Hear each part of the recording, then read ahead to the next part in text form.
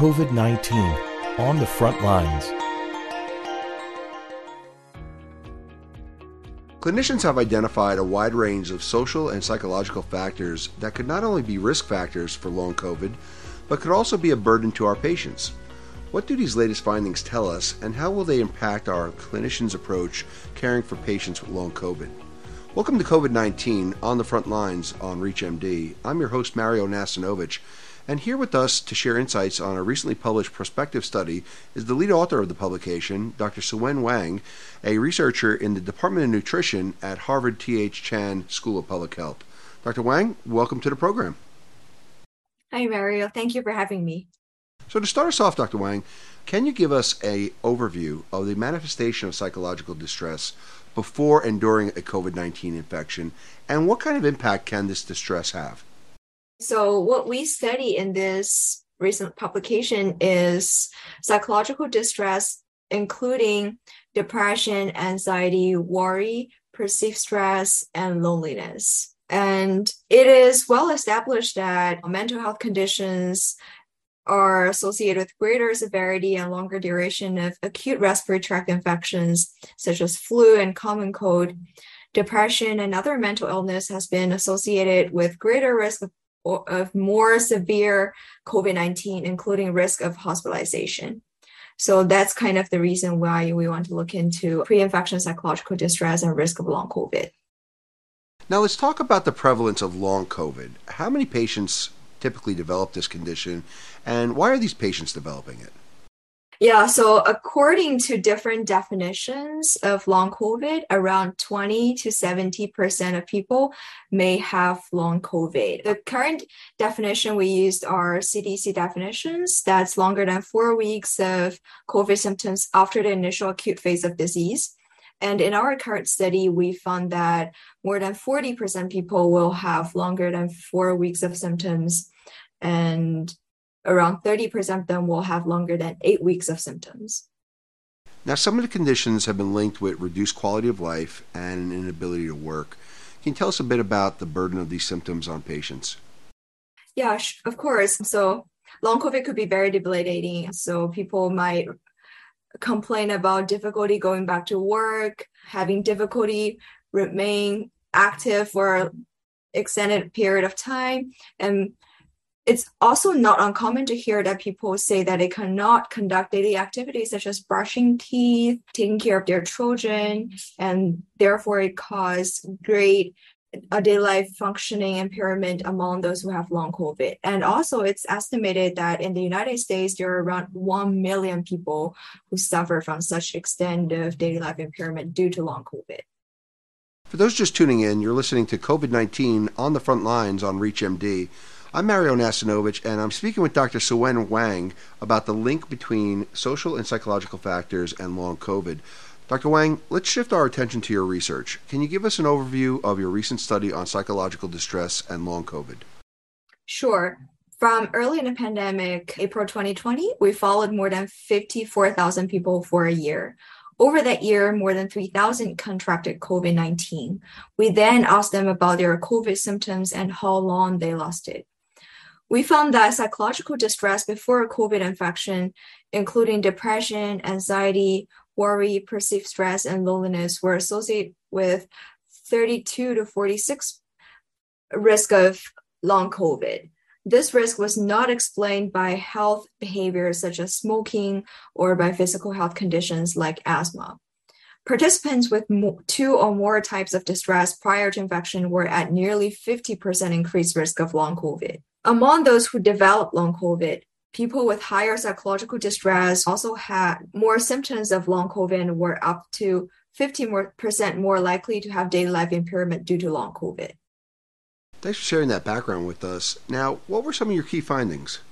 What we found was that people with higher level of psychological distress are at higher risk of developing long COVID. And more importantly, these psychological distress are more strongly associated with long COVID compared to other well-established risk factors for COVID severity, such as asthma, hypertension, and obesity. Now, can you speak a little bit about your unique methodology in this prospective study and the various databases that you were able to look at from 3 large ongoing cohorts? Participants were drawn from 3 ongoing large cohort studies, the Nurses Health Study 2, Nurses Health Study 3, and the Growing Up Today study. These studies are established back in the 1980s and has been actively followed ever since.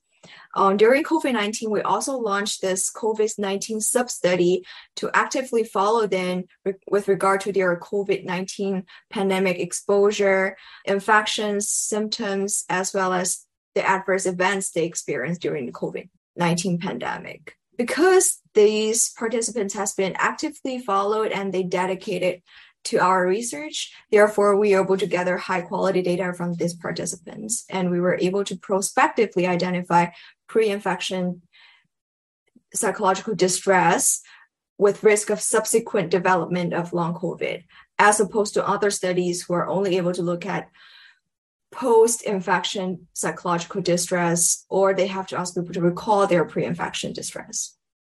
Now, there's some key points and insights gained from this study, specifically about the inapplicability of psychosomatic illness here. Can you shed some light on comments in the actual publication and the comments you've made also in the press about this? Yes, of course. We noticed that starting early in 2020, when people started to complain about having long COVID, there were a lot of skepticism saying that long COVID is all in patients' minds. It's kind of like blaming the victim thing, especially for those from disenfranchised communities. And what we found was that psychological distress was associated with increase of risk of long COVID, but that does not necessarily mean we support this statement that post-COVID-19 conditions are psychosomatic. First, among those who developed long COVID, more than 40% did not have any distress at baseline. More importantly, in a sensitivity analysis, when participants reporting only psychiatric, cognitive, or neurological symptoms such as depression, anxiety, memory issue, headache, the results were almost identical to our primary findings. Therefore, we do not support the hypothesis that long COVID are psychosomatic. So, all of these findings help us proactively address patients with depression, anxiety, worry about COVID-19, perceived stress, loneliness. What does that say about the role and the need of mental health resources in the treatment of long COVID? So definitely a lot of people, if not all of us, are heavily affected by the pandemic. And there are evidence suggesting that psychological distress is higher during the pandemic. Our findings suggested that the need to consider psychological health in addition to physical health as risk factors for long COVID, and that mental health conditions and our physical health are so interconnected that we need to pay more attention to it. According to the World Health Organization, 75% people with depression do not receive adequate treatment. We need to increase public awareness of the importance of mental health and focus on getting mental health care for people who need it, and also increase the supply of mental health clinicians and improve access to care. In a perfect world, Dr. Wang, how do these results help us increase access to mental health care prior to, during, and post-COVID in these patients? Yeah, the findings of our study suggest that pre-infection psychological distress probably will increase risk of long COVID, but we do not know whether reduced psychological distress will mitigate symptoms among those who have long COVID. And I think that's probably where future research should look into.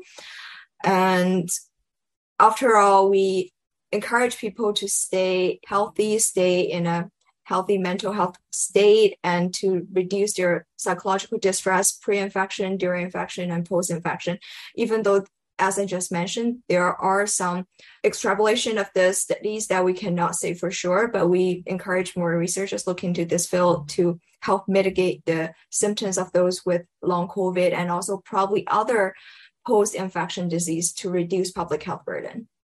Well, with these insights in mind, I want to thank my guest, Dr. Wang, for sharing her research and insights on long COVID and the psychological distress that could be linked to it. Dr. Wang, it was a pleasure speaking with you today. My pleasure. Thank you very much.